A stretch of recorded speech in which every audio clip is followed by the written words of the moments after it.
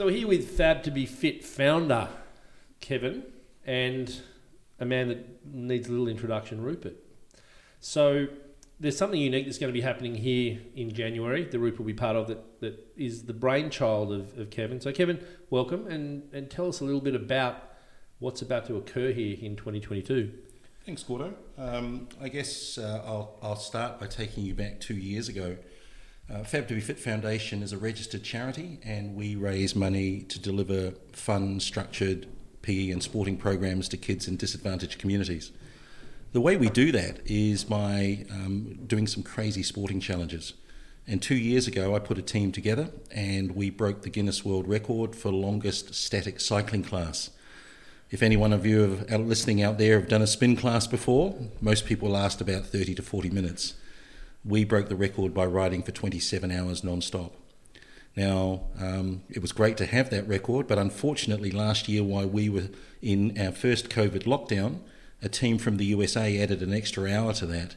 So for the last 20 months, my guys have been saying, come on Kev, let's go for it again and let's have another go. So on Saturday the 15th and Sunday the 16th of January 2022, we are planning to attack that and add another 2 hours to that world record, which will hopefully stay with us for at least a couple of years. So just to be crystal clear, you and 19, 20 riders are going to sit on stationary spin bikes for 30 hours. Yep. The world record guidelines say it has to be a standard spin class format.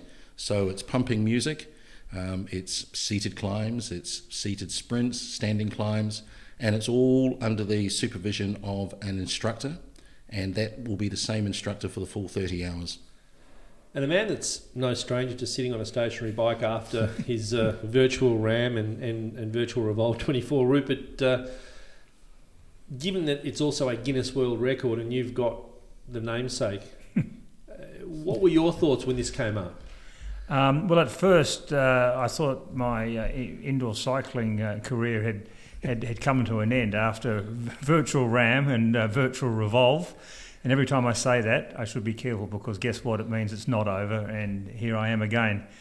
Look, I'm excited to be a part of it, and it is a great charity, the Fab to be Fit Foundation, and I love the work that Kevin and the team do, and for children as well. It's such an important part of, if you can get people active in the sedentary life, it's very easy for kids not to be active, and I think it's great to initiate, to be a part of a fundraising campaign that'll help kids not just develop as people emotionally and mentally, but also physically. It's such a formative part of your life. If you can get your organisms operating properly and developing at that time, it's going to help you further down the track to the age group where Kevin and I are right now.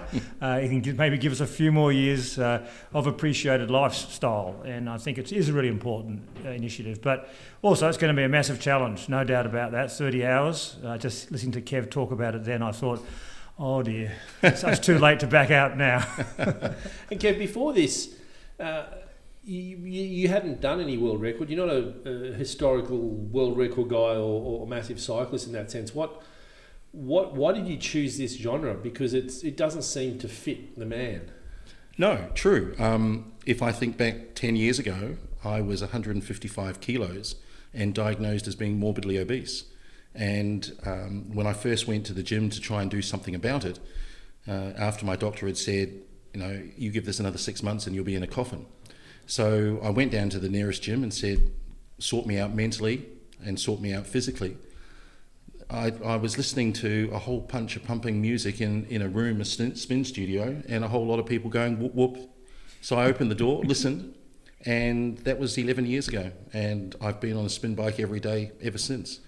So I guess this was a great way to give back to the community on something that's helped me drop nearly 50 kilos and feel fitter now at the age of 60 than I was when I was 48, 50. It's a big pathway from listening to a spin class and decide you're going to break a world record. I mean, when people see what is going to occur, what's the takeaway? What do you hope them to take away from not just the experience of yourself and the other riders, but seeing what some people will say is mental, other people get inspiration? What do you hope people to get out of witnessing this exercise? I hope people go away and think that if you think you can do something, you can do it. Obviously there is training that goes into this. This isn't just something where I'll get on a bike and ride for 30 hours. There is training that goes with this. There's mental preparation. But I'm hoping that people will see, if they took one look at me, it's not all about physical attribute. It's about a can-do attitude, and I think that's especially at this point of time where we've gone through 20 months of lockdown, and mental health has been such a big challenge for the general community, that if you have a positive attitude, then you can put yourself in the right position to do anything you want. And Rupert's actually a living, breathing specimen of that, because when he was preparing for RAAM at the beginning of COVID and the idea of doing it virtually in a garage, which is basically like a spin class, but for 12 days, non-stop, 20 hours a day, his reaction wasn't extremely enthusiastic straight away. Yet he found a limit and almost observed the values that you just articulated. What was your thought process before and after doing something virtually or on a stationary bike, and then your thoughts towards what people might perceive as being a crazy exercise doing this? Look, the parallels are distinctly similar, or the parallels are there between the two. Just whether one's 12 days or one's 30 hours, it's still, at first glance, it sounds like a crazy idea. But just listening to Kevin talk there, about what you can get out of it and what it's for, and the point of, he's talking from the can-do department. I love the can-do department. The can't-do department, shut the door on that one. Go to the can-do department, because have a look inside the department and you'll find some fantastic stories, and you'll find, I would tip, most people will find something that they can do that they don't think they can do right now. And with that is the self-esteem, the confidence they get, as Kevin was saying, putting something into the community through an initiative that sounds crazy. But crazy is great, and I say that in a positive way. Crazy is great because it's about stepping outside of your boundaries. And boundaries are all what we perceive they are to be. We all have what we think are our boundaries. That's the important thing. If we go towards that boundary, I'll guarantee you'll be not always pleasantly surprised, because you have to go through some challenging periods.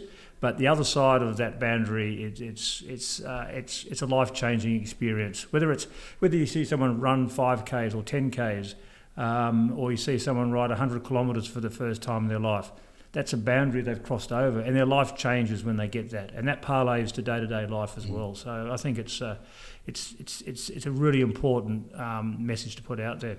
And also for people that want to, there's no elitism in this. You've got some spin bikes set up for anyone to come down, book in, and not only help raise money for an admirable cause, but they can spin along with you and try for their own record. Absolutely, Gordo. It's a call to action, really. The whole idea of this weekend is to put on display a group of endurance athletes that can actually achieve what is out there that no one else has done or is going to be able to do. And we've also got a number of bikes that are set up around the cycle studio for people to just come on down, jump on a bike for an hour, ride with us, support us, get a feel of what it's like to be active in a group community, in group environment. I had a lot of fun with that 11 years ago and haven't looked back since. And I think there'll be a few people out there that want to do the same thing. Well, 15th and 16th of January, come down to Little Bay. It'll be well signposted. You can meet Kev, who's going for a second world record. You can meet Rupert, who's going for his first world record and a Guinness World Record. It's probably about the only bit of silverware that's not hanging on his wall at the moment anyway. So. Oh, there's a lot of vacant space there, Kev, I can tell you. But what is for sure is that it's there's nearing 8 billion people on Earth, and there's going to be 19 people trying to do something that none of them have ever done before. And so congratulations to both of you gentlemen for, firstly for Kevin for giving it a second crack. It is as if he wasn't crazy the first time. He's come back, and that says a lot about the man. And for Rupert for giving this a crack for the first time after probably spending longer than any human alive on a stationary bike to achieve his record. So thank you, guys, and we'll see you in January. Absolute pleasure. Thank Gordo. you.